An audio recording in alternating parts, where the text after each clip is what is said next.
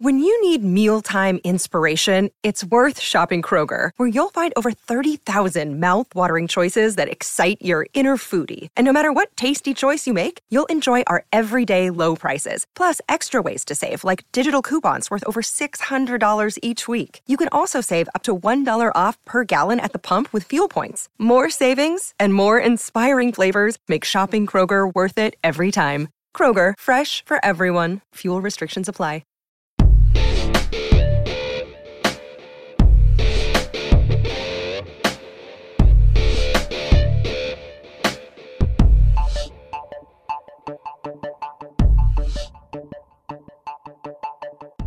It's time for another episode of the Imbalanced History of Rock and Roll. I'm Ray Koob. I'm Marcus Goldman.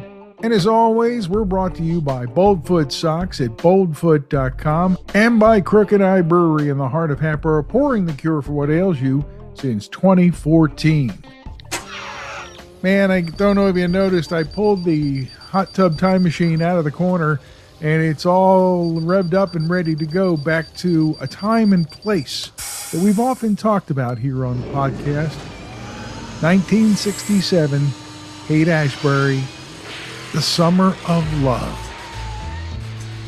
This was an absolutely bonkers time in America. I think the conservative mainstream culture didn't know how to handle what was going on and couldn't believe their eyes with what was happening, and people being really fed up with a lot of the system and how the system treated the people. While maybe these people didn't agree necessarily with how they were showing their displeasure, I think deep down in, those people also did agree with them on how things were. Many people did. There were still people who agreed with those policies, but I think there were a lot of silent people who agreed with what the hippies and the counterculture were doing. The silent majority. That's an issue and a faction that's going to have a huge effect later in the timeline versus the Vietnam War. But there in 1967, they were silent. You're right about that, Marcus. Everybody talks about the Summer of Love in San Francisco, and that is correct. It was the center. It was where people were going. In fact, that summer, they estimate over 100,000 people, mostly young people, moved to San Francisco because of what was going on in and around the city. All across the nation, such a strange vibration, people in motion. There's a whole generation with a new explanation. People in motion.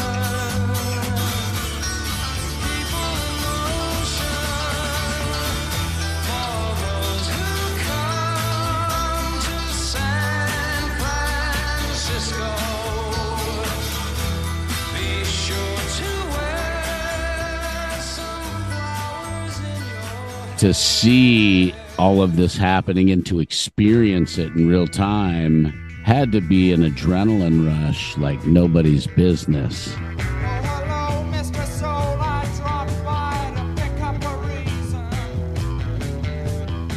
for the thought that I've caught that my head is the event of the season. Why in crowds just a trace of my face could seem so pleasing. I'll cop out to the change, but a stranger is putting the tease on. Like everything that we've talked about in our rock and roll journey together, it didn't start in summertime. In fact, the seed of summer happens on January 14th. It's the Human Being, Golden Gate Park in San Francisco, and it sets the stage, as many articles say, for the Summer of Love. It gets things going. The very next day, though, something that's very different from that. In Southern California, On January 15, 1967, on a bright, clear day in the Los Angeles Coliseum, the big question which had troubled the football world for 7 years was answered. For the first time, the Green Bay Packers, champions of the National Football League, played the Kansas City Chiefs, the best team in the American football. That would be the prelude to the Super Bowls that we celebrate today. Well, you might imagine San Francisco to have one of the first successful early festivals. January 29th, 1967, the Montreux Rock Dance Festival. Check out the lineup. Big Brother and the Holding Company, The Grateful Dead, Janis Joplin, Jefferson Airplane, Moby Grape, Quicksilver Messenger Service, and poet Allen Ginsberg. All on one bill. I'd say they got everybody's attention with that show. I wonder if anybody remembers that show. A little something happens in early March. The debut album by the Velvet Underground is released. And a week later in Seattle, their first ever Trips Festival. Groovy stuff, man. And the bill included a little band called The Seeds that we've talked about here on the podcast.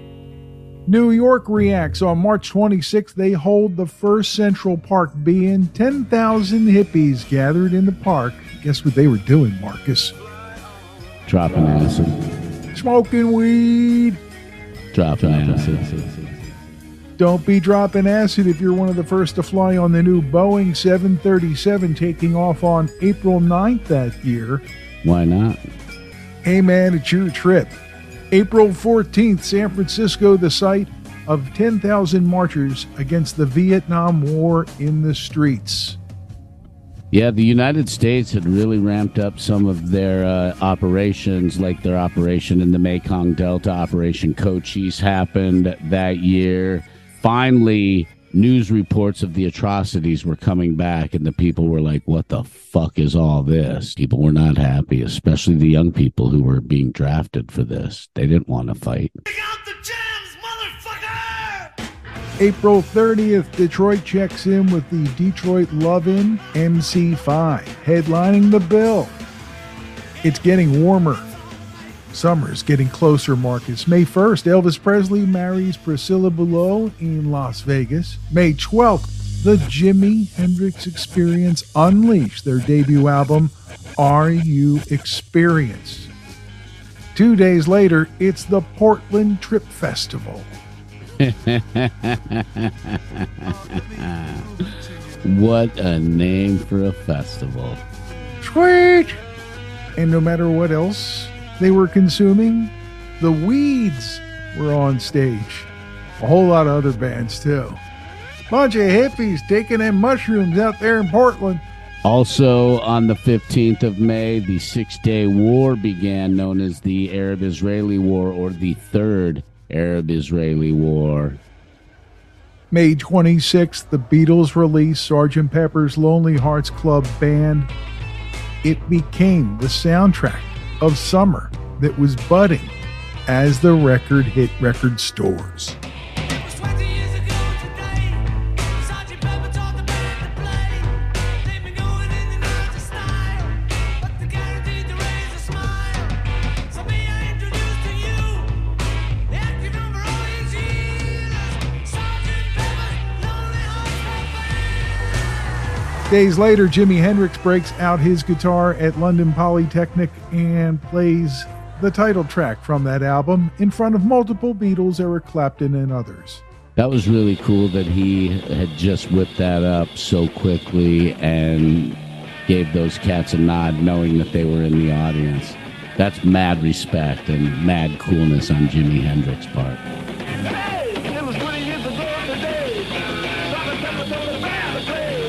They were going in and out of style, but they're guaranteed to bring a smile. So now I introduce to you, getting it all in gears, Sgt. Pepper's Lonely Hearts Club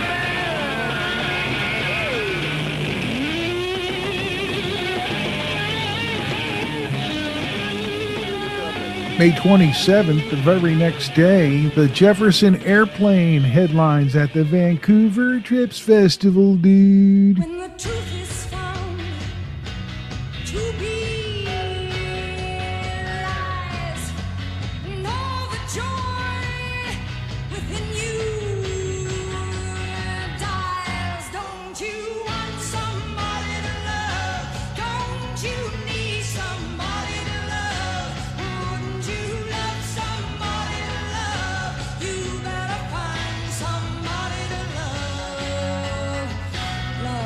And the very next day, as a benefit for the Haight-Ashbury Karmic Ball Fund, what was it, Marcus? The Ancestral what? The Ancestral Spirits Festival of 1967. And seriously, I don't know if you'll know any of these band names unless you were there at the time experiencing all of this. Right. Phantasmagoria, Orchestra, the Epics, the CIA, the Loading Zone, the Richard Honeman Quartet, the Outfit, Lightning Rod, and the Circuit Breakers. Well, the festival you wanted to be at that weekend, the very next day in Spalding, England, Barbecue 1967.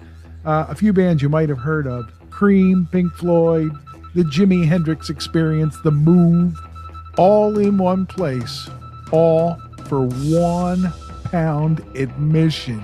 Holy shit, man.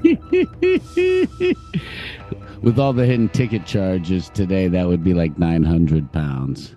And then the very next day, it was so nice. Seattle did it twice. Another Trips Festival featuring the Jefferson Airplane and the Birds and the Electric Prunes, dude. Last night your shadow fell upon my lonely room. I touched your golden hair and tasted your perfume. Your eyes were filled with love the way they used to be. Your gentle hand reached out to comfort me. This had to have been a fun show, man. For all the bad raps that Seattle's gotten over the decades, man, they've done some pretty cool stuff. And Seattle needs to get more credit for being such a cool city in the music scene historically. Just a rad place. Well, by this point, Marcus, things are starting to ramp up. It's summertime, and the festival gang has figured out some things. Now, 2 festivals the same day, right? We're talking about the KFRC Fantasy Fair, which is a benefit for the Hunters Point Child Care Center there. But the bands that they gather to perform is mind-blowing. There are dozens of bands, including some of the biggest names of the time, like Canned Heat, and Dionne Warwick is on the bill. You're like, what? Yeah. Jefferson Airplane and Smokey, and it doesn't say if the Miracles were with them, Spanky and our gang, the Steve Miller Band, the Fifth Dimension, the Birds. I mean, this is everybody. The Doors were there, buddy. You know the day destroys the night, night divides the day. Try to run, try to hide, break on through to the other side, break on through to the other side, break on through to the other side, yeah.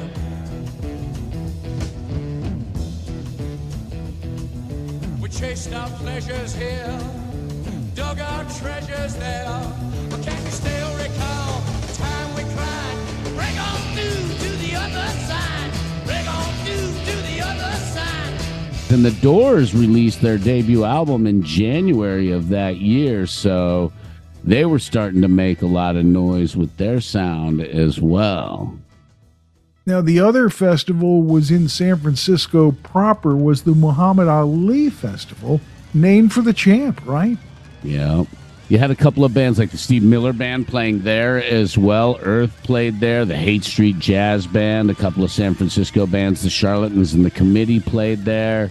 All for the benefit of the community, and that was often a backdrop to all these be-ins or little festivals that were popping up all season long. They had a cause behind them. Love.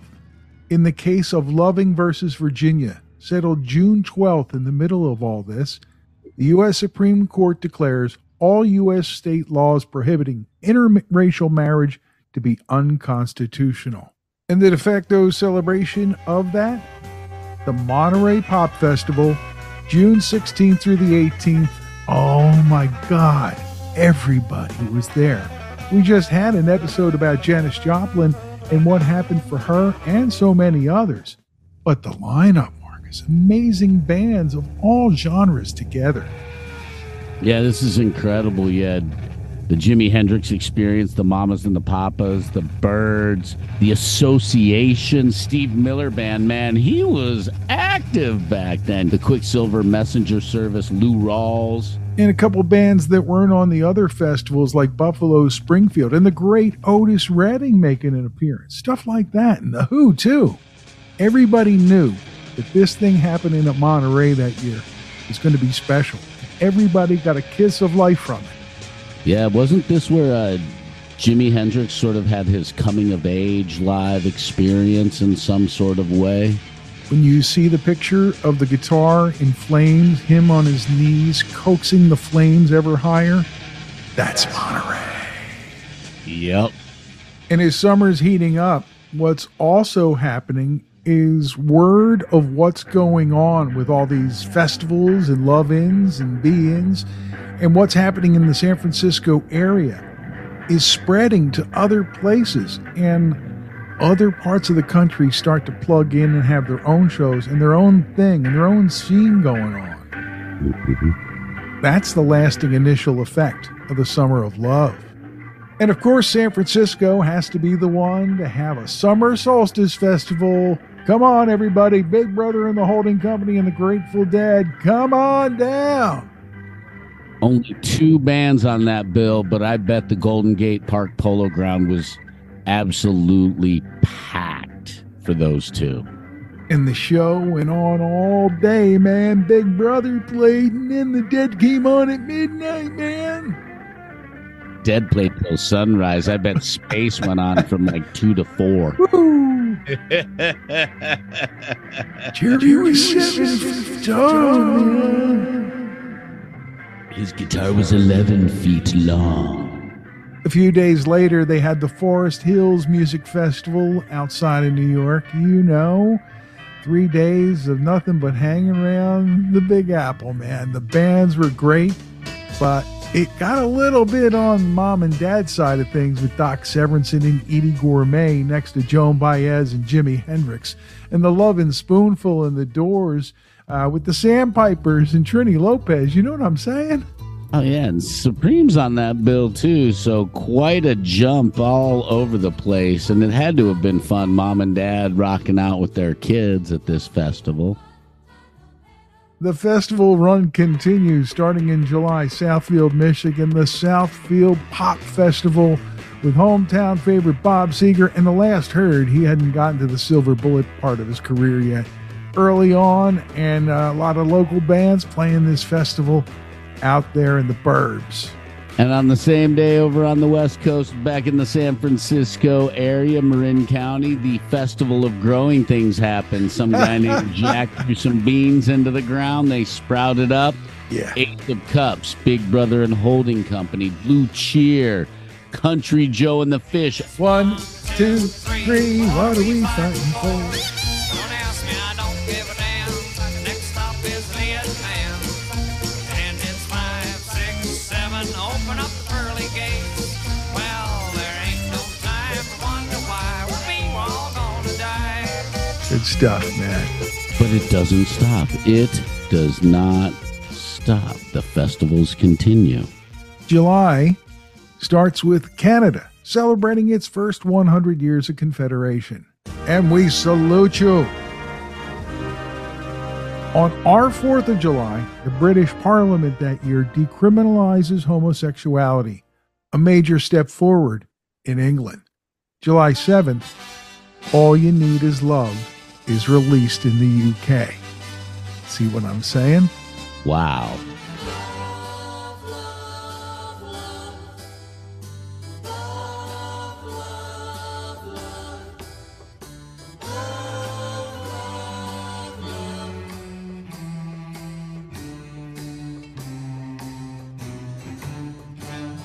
There's nothing you can do that can't be done. Nothing you can sing that can't be sung. Nothing you can say, but you can learn. Despite that as the backdrop, July 12th, the infamous 1967 Newark riots begin. A lot of the city was burned. There were a lot of riots. 26 died. It was unbelievable. Everywhere in the U.S. looked to Newark just to understand what was going on. Sniper fire from open windows kills 2 policemen, a fire captain shot in the back while answering a false alarm, and several bystanders. Scores of police, troopers, guardsmen, and civilians are wounded. Officials said the snipers, some believed not to be Newark residents, used guns stolen from a local rifle factory. Even machine guns were used. Leading up to the Newark riots, there had already been a few riots in other cities. April 1st, Omaha had the first riot where 200 black youths damaged police cars and looted stores. In Louisville, Kentucky, black demonstrators protesting for open housing during segregation. In May, it continued at Jackson State University as Benjamin Brown, a student, was killed by 2 stray shotgun blasts by police into a crowd, which was throwing rocks and bottles. Rookie police officer Louis Kuba was killed during unrest at a predominantly black college campus. Nearly 500 students were arrested. There was a lot of racial tension in 1967. On the festival front, a Midsummer Trips Festival is held in Portland, Oregon, with local bands. And then more rioting. July 19th, race riots break out on the north side of Minneapolis on Plymouth Street during an Aquatennial parade. There's vandalization and fires in the area, and the disturbance is quelled within hours. The next day, a shooting sets off another incident in the same area, and this is all just days after what we were talking about before. A few days later, the 12th Street riot happens in Detroit. Another horrible situation. 43 people die, hundreds injured, 1,400 buildings are burned. In 100 places, Detroit is afire. 100 square blocks are now under siege. And as you walk through the area, people shout from their homes, "Watch out for the snipers." It began early one Sunday morning in late July. Police raided an unlicensed bar in a black neighborhood in Detroit. A crowd gathered. Tempers flared. This is going to happen all over America. It's going to be a hot world, not a hot summer. It's a hot world. On the 29th, on the other side of the pond, it's the International Love-In Festival in London. Pink Floyd's there. Eric Burdon and the Animals. This following program is dedicated to the city and people of San Francisco, who may not know it, but they are beautiful, and so is their city. This is a very personal song, so if the viewer cannot understand it, particularly those of you who are European residents, save up all your bread and fly Translove Airways to San Francisco, USA. Then maybe you'll understand the song. It will be worth it, if not for the sake of this song, but for the sake of your own peace of mind.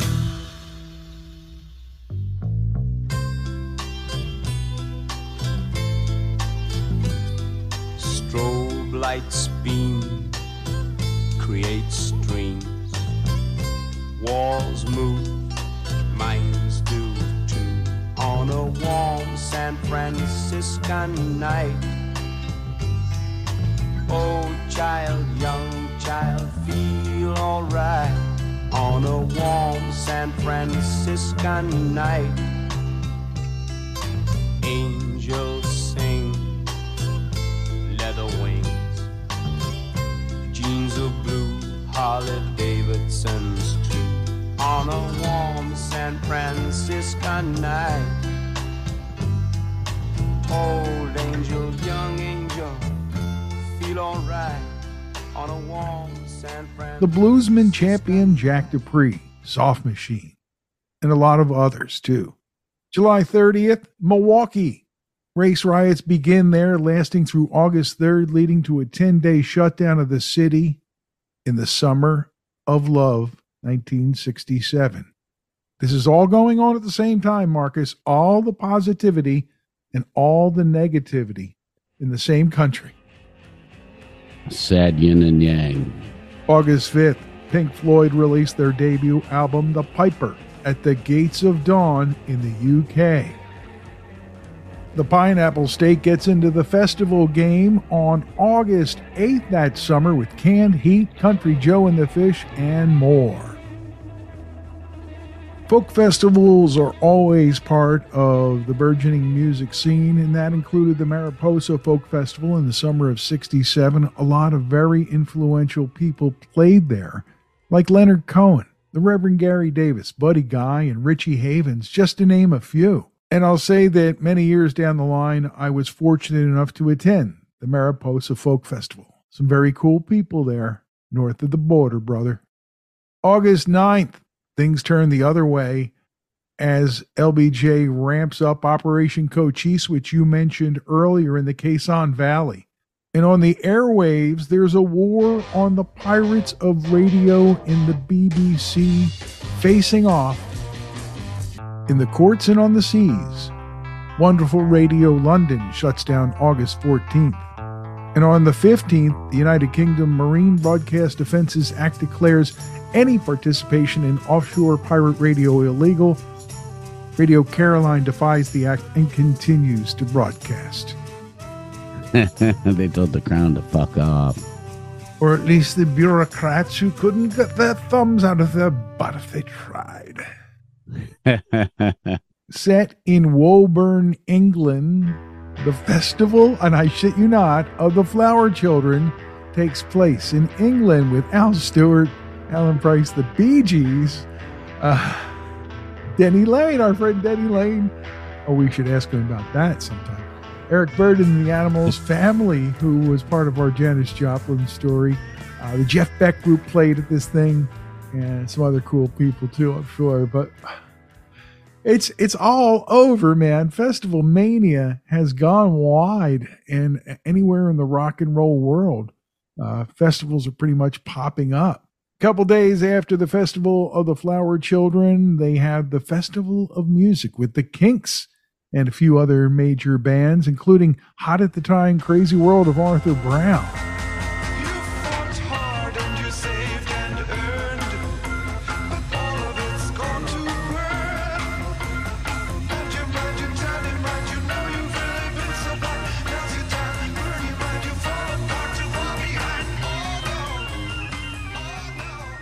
August wrapping with a positive as Thurgood Marshall is confirmed to the U.S. Supreme Court, the first African-American justice. The summer of love is starting to wane, Marcus, but not before the month of September starts with the UFO Festival. Another one we got to ask Denny Lane about. Eric Burden and the Animals, Fairport Convention, Pink Floyd. Imagine them playing at midnight while you're peeking, dude. Soft Machine, The Move again, the early guys, The Move, and the Crazy World of Arthur Brown all together at the UFO Festival. Yes. Before summer actually departs, Jim Morrison and the Doors defy CBS censors. On the Ed Sullivan Show, September 17th, he sings the word higher from the song Light My Fire after being told not to do it. They were never invited back, of course. Never tell Jim not to do something. The next day, September 18th, the debut of Love is a Many Splendored Thing. U.S. daytime television at the time involved a lot of soap operas, and it was the first series to have an interracial relationship. In fact, some people quit over it, and I say, you know what? Good. Get out. I don't know about you, just talking about all this is making me tired. Must have been a hell of a summer for anybody who was that age, the right age, in 1967. For the summer of love, for the anger over protest, over racial injustice that was the backdrop, or the yin and yang, as you pointed out earlier. As the summer fades, the war in Vietnam and opposition to it grows. The hippies have a bit of an afterglow. The musical Hair opens off Broadway and then moves to Broadway by the following April. And then there in October, after it's all over, the Sacramento Pop Festival happens, right smack dab in the middle of the month. Captain Beefheart's there, that fresh new band, Nitty Gritty Dirt Band. They're brand new back then. The Airplane, the Jefferson Airplane playing, Strawberry Alarm Clock, all these guys. Spirit. Here's a band you didn't hear a lot of earlier in the summer.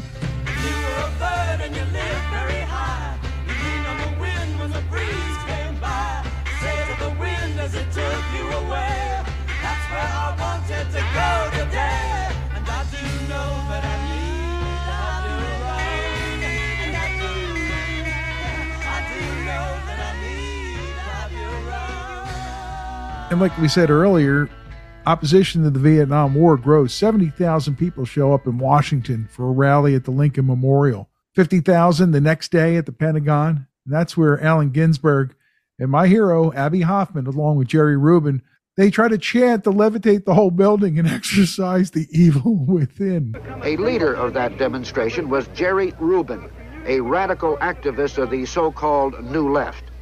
We recently asked him his view of the limits of dissent. We're living in the middle of a beast. Lyndon Johnson is a common murderer, and he should be arrested for murder. There are no limits to dissent.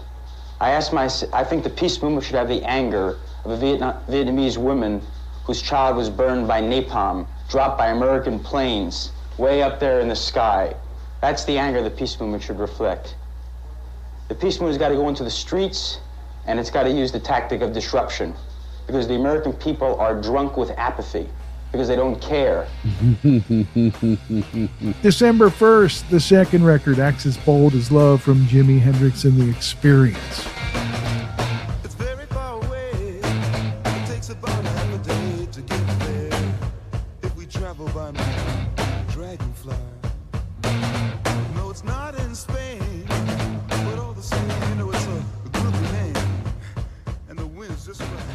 A week later, its Magical Mystery Tour, released by the Beatles as a double EP in the UK and a single LP here in the States.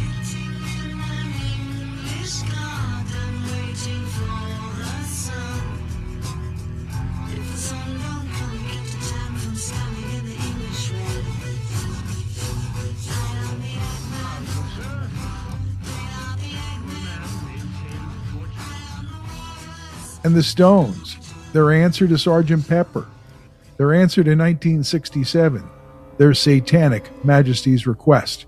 The next day, December 9th, that famous scene in New Haven, Connecticut, where Jim Morrison basically gets arrested on stage, is a crazy scene in the Oliver Stone movie, and I'll leave it to that.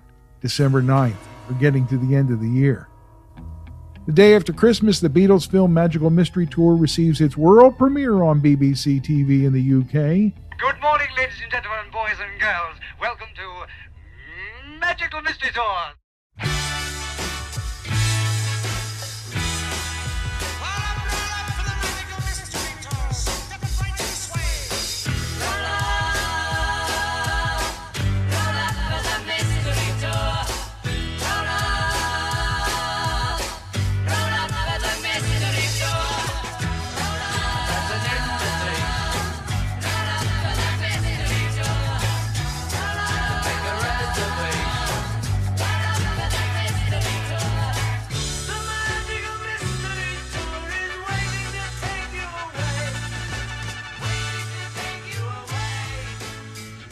And the Christmas on Earth Continued Festival happens on Friday the 22nd, just before Christmas, in London, the last festival in the year of the Summer of Love.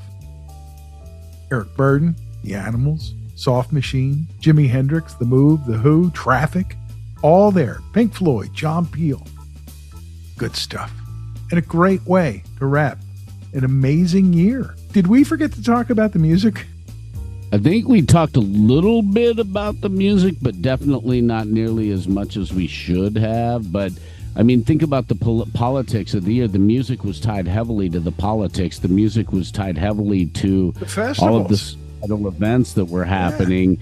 Yeah. So, I mean, we kind of had to mention all of this stuff along the way and just kind of throw out there, this is what was going on while all this great music was being created. I say we take a break, come back, and just talk about the music, the rock music, the pop music that was influenced by what was going on with the hippie vibe and the psychedelia.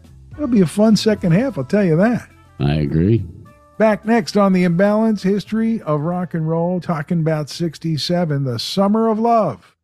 Well, we're into the active part of the year, and that means more walking with golf and just doing walks for me. And already my Bold Foot socks have come into play.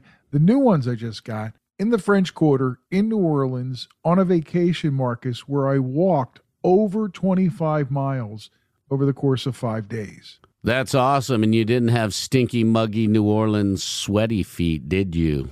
No, my feet were dry. In fact, I couldn't feel them at all. It was wonderful. Hey, man, I've been wearing the socks quite a bit as well. The weather's getting nicer, and I'm spending more time on my bike. I'm spending more time walking with my wife and my son. And a lot of times I'm wearing my Boldfoot socks. And when I'm doing longer rides, the Boldfoot socks do wonders in wicking the sweat off my feet so they're not as stinky after a ride and not as mushy. And I like that. Swampy feet, bad. Boldfoot, good. Check them out at boldfoot.com. Always a neat pair of socks. Anything you can want, any size, any style. You can find them at boldfoot.com. And don't forget, they give back to veterans charities for every pair they sell. Boldfoot socks are American grown, American sewn. They're your feet. Be bold.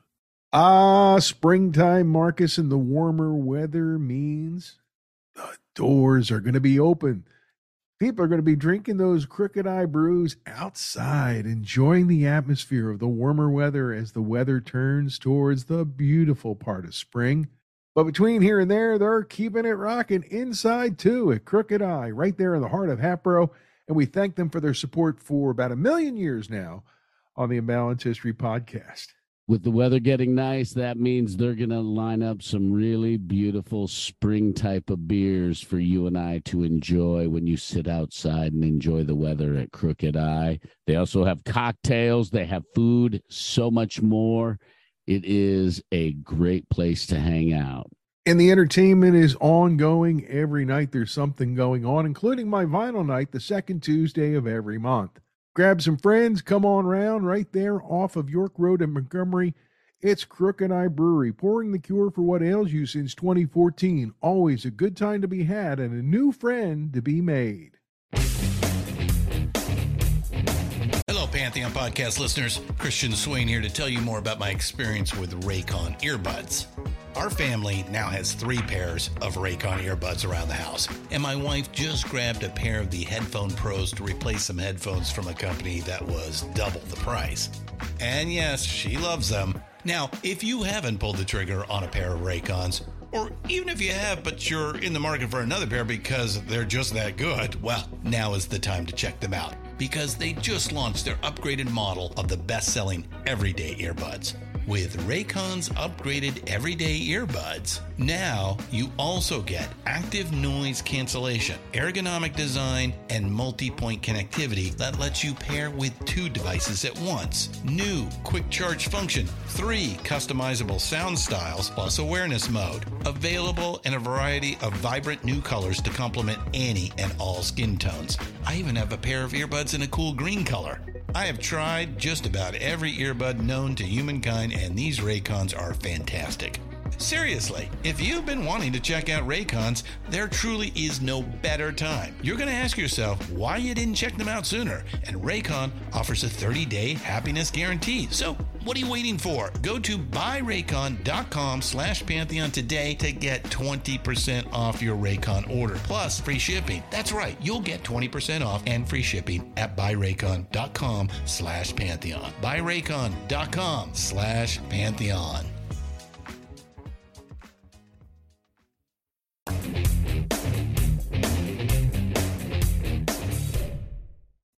Ray, I don't know about you, but I am refreshed and ready to continue our conversation about the Summer of Love, although it extends before and after the Summer of Love.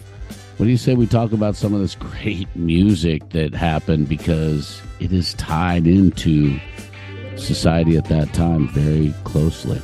And essential to the entire hippie thing. What you were into sometimes determined whether somebody wanted to be your friend, as weird as that might seem. And you kind of hit on it already, Marcus. A lot of the music that is the soundtrack of 67 was released in 66 or even 65. But a lot of the music that came out in 1967 was directly related to what was going on, either on the front side as a catalyst, or in reaction to later in the year, like the second Hendrix record, or some of the other things that came out late in the year, like the Stones record we were talking about. But you know, the centerpiece has to be, if you think about it, Sgt. Pepper's Lonely Hearts Club Band / the Magical Mystery Tour, because of the film and the soundtrack and what it meant to psychedelia in the summer of '67. Now, years later, you would discover this music. What about it grabbed you? I was a little older when I first heard the Beatles, and I think I was about 9 years old when I started learning about the Beatles records like Magical Mystery Tour.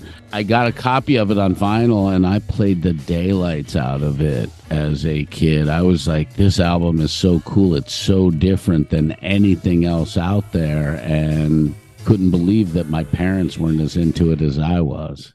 From the Jefferson Airplane's Surrealistic Pillow, setting the stage for so much they would do, both as the Airplane and the Starship, but for other bands who wanted to rock a bit but also be on the spatial plane, like the Grateful Dead, who released their eponymous debut in March, just as all the shit's hitting the fan and everybody's heading to Golden Gate Park high as a mother humper. They're ready to roll. They're already playing long form. They're already jamming on the stuff, you know? This music in 1967, a lot of it is going to be responsible for helping get FM freeform radio off the ground, because this music, AM radio stations were way too conservative to play, and they didn't give a rat's ass about the FM signals at that time. And then a few guys are like, hey, then let us do this. And they're like, okay, nobody's listening. Here you go. Perfect example. They were playing the Spencer Davis Group on the AM, right? They didn't want to hear about Steve Winwood's new group, Traffic, and Dear Mr. Fantasy, and all the songs like that. They also didn't want to hear the music of Pink Floyd or Moby Grape or some of those bands in those days either. They're like, what the hell is this stuff? Kids, They wanted formulaic and FM underground radio starting in '67 and moving forward was the opposite of that. It's where you could hear Love Forever Changes, which I keep running into as I'm doing music listening all through the last week or two. In '67, the Doors dropped the debut and then, hastily, by their own admission, released Strange Days within the same year. That's the way everybody was thinking. Keep the momentum going, right? Yep. And those bands worked at a furious pace then, between going on the road to support these albums and being in the studio to continually release and write new records. A lot of pressure, a lot more pressure than some of these bands are facing today. It's the whole music industry way different back then. One of my favorites out of '67 I didn't discover till the next year, and after the band had already broken up. I'm talking about Cream's Disraeli Gears, kind of like Clapton's reaction to hearing Hendrix.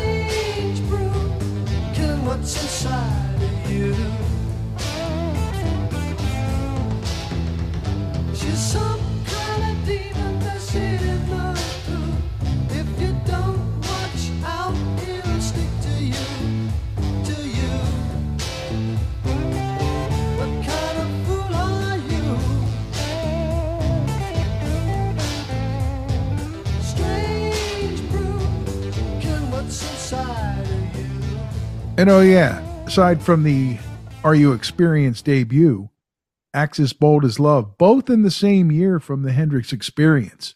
This is what was going on in 1967 against the backdrop of all those festivals and all the social change that was going on out there.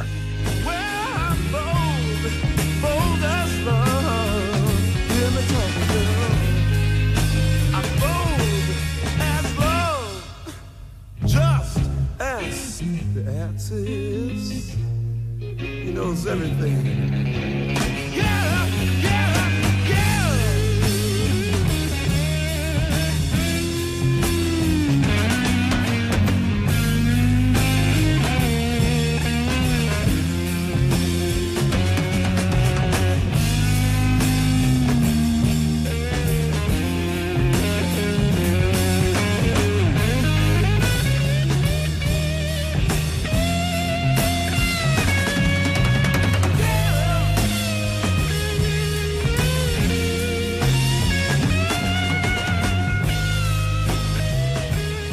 You had Procol Harum laying down their debut that year.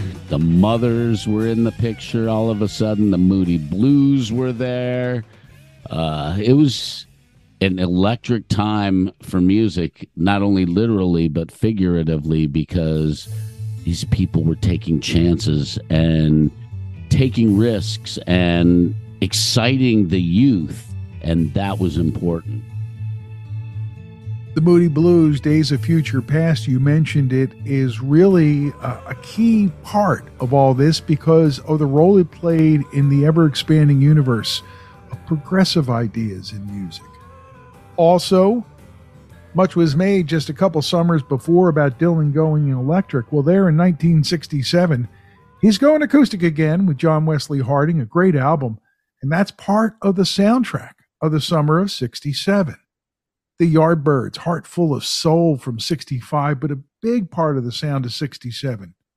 By the way, that one was written by Graham Gouldman, who later would join 10cc.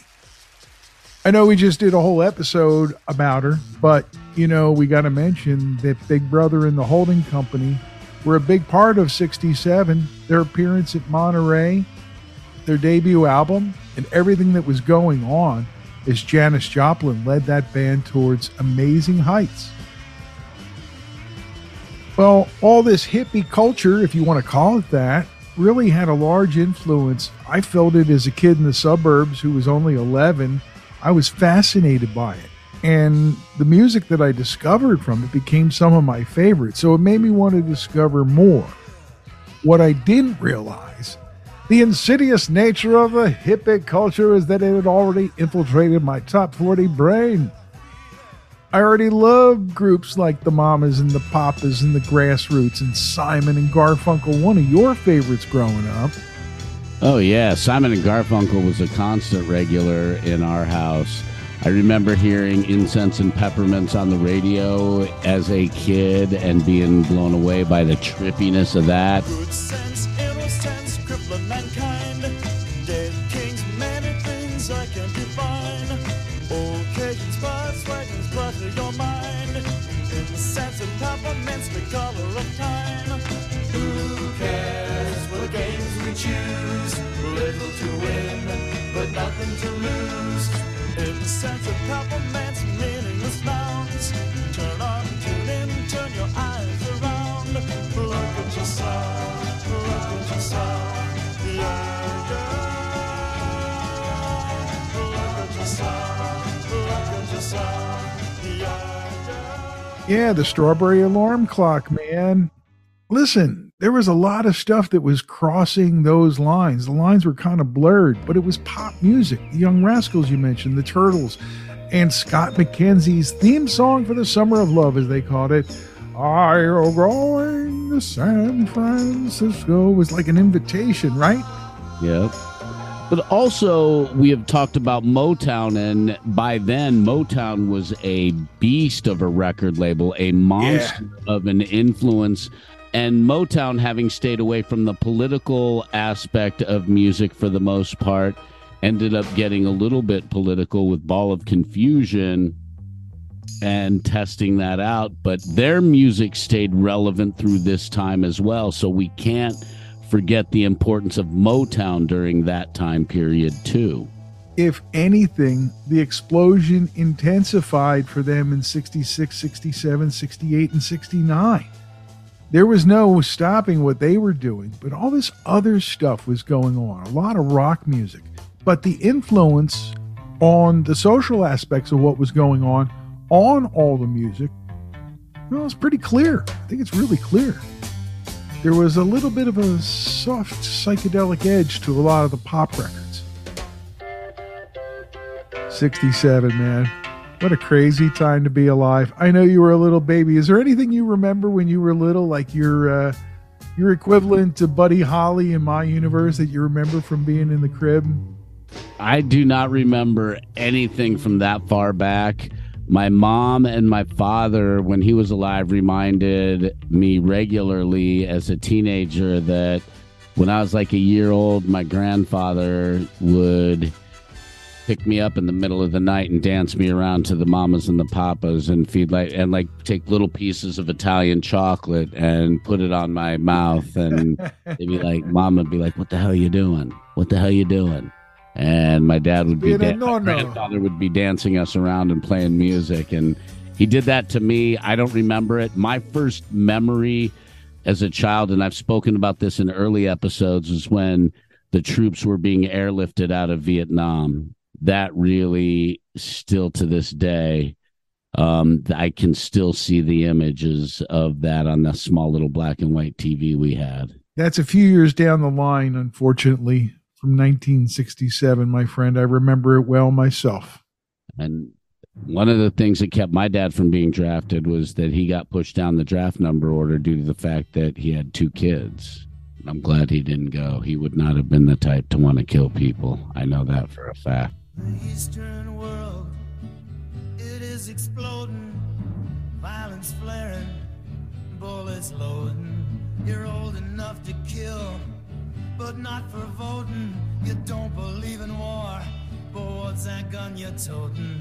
And even the Jordan River has bodies floating, but you tell me over and over and over again, my friend, you don't believe we're on the eve of destruction. Maybe someday we'll actually be able to use the imbalanced time machine to go back to 1967. You know, we can put on the leather vest with the fringe, right? The leather fringe, and our headbands and our round John Lennon sunglasses, and kind of blend in and see what the actual vibe is.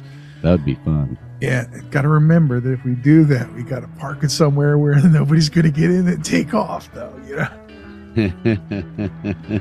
I left it right here. Dude, where's my time machine?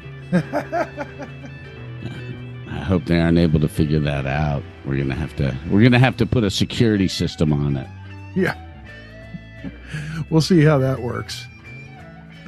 Always fun doing fake time travel with you, my friend, especially when you go back to places like 1967 and Golden Gate Park and the Hate Man, hanging out with the Dead and Airplane. Mm-hmm. Big Brother's going to play all night. That'll be fun. Well, if you like time travel like we do, thanks for tuning into the podcast, brought to you by Boldfoot Socks. And those socks work just great no matter what time frame you are in the universe.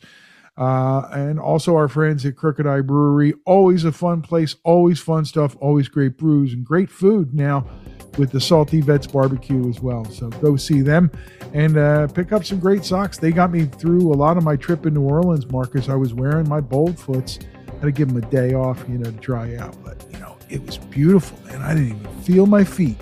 All right, till the next time we gather around the microphones here in the Dark Doc Media Studios on the Pantheon Podcast Network, we are the Imbalanced History, talking about the Summer of Love 1967. I'm Ray Koob. I'm Marcus Goldman. Catch you next time on the Imbalanced History of Rock and Roll.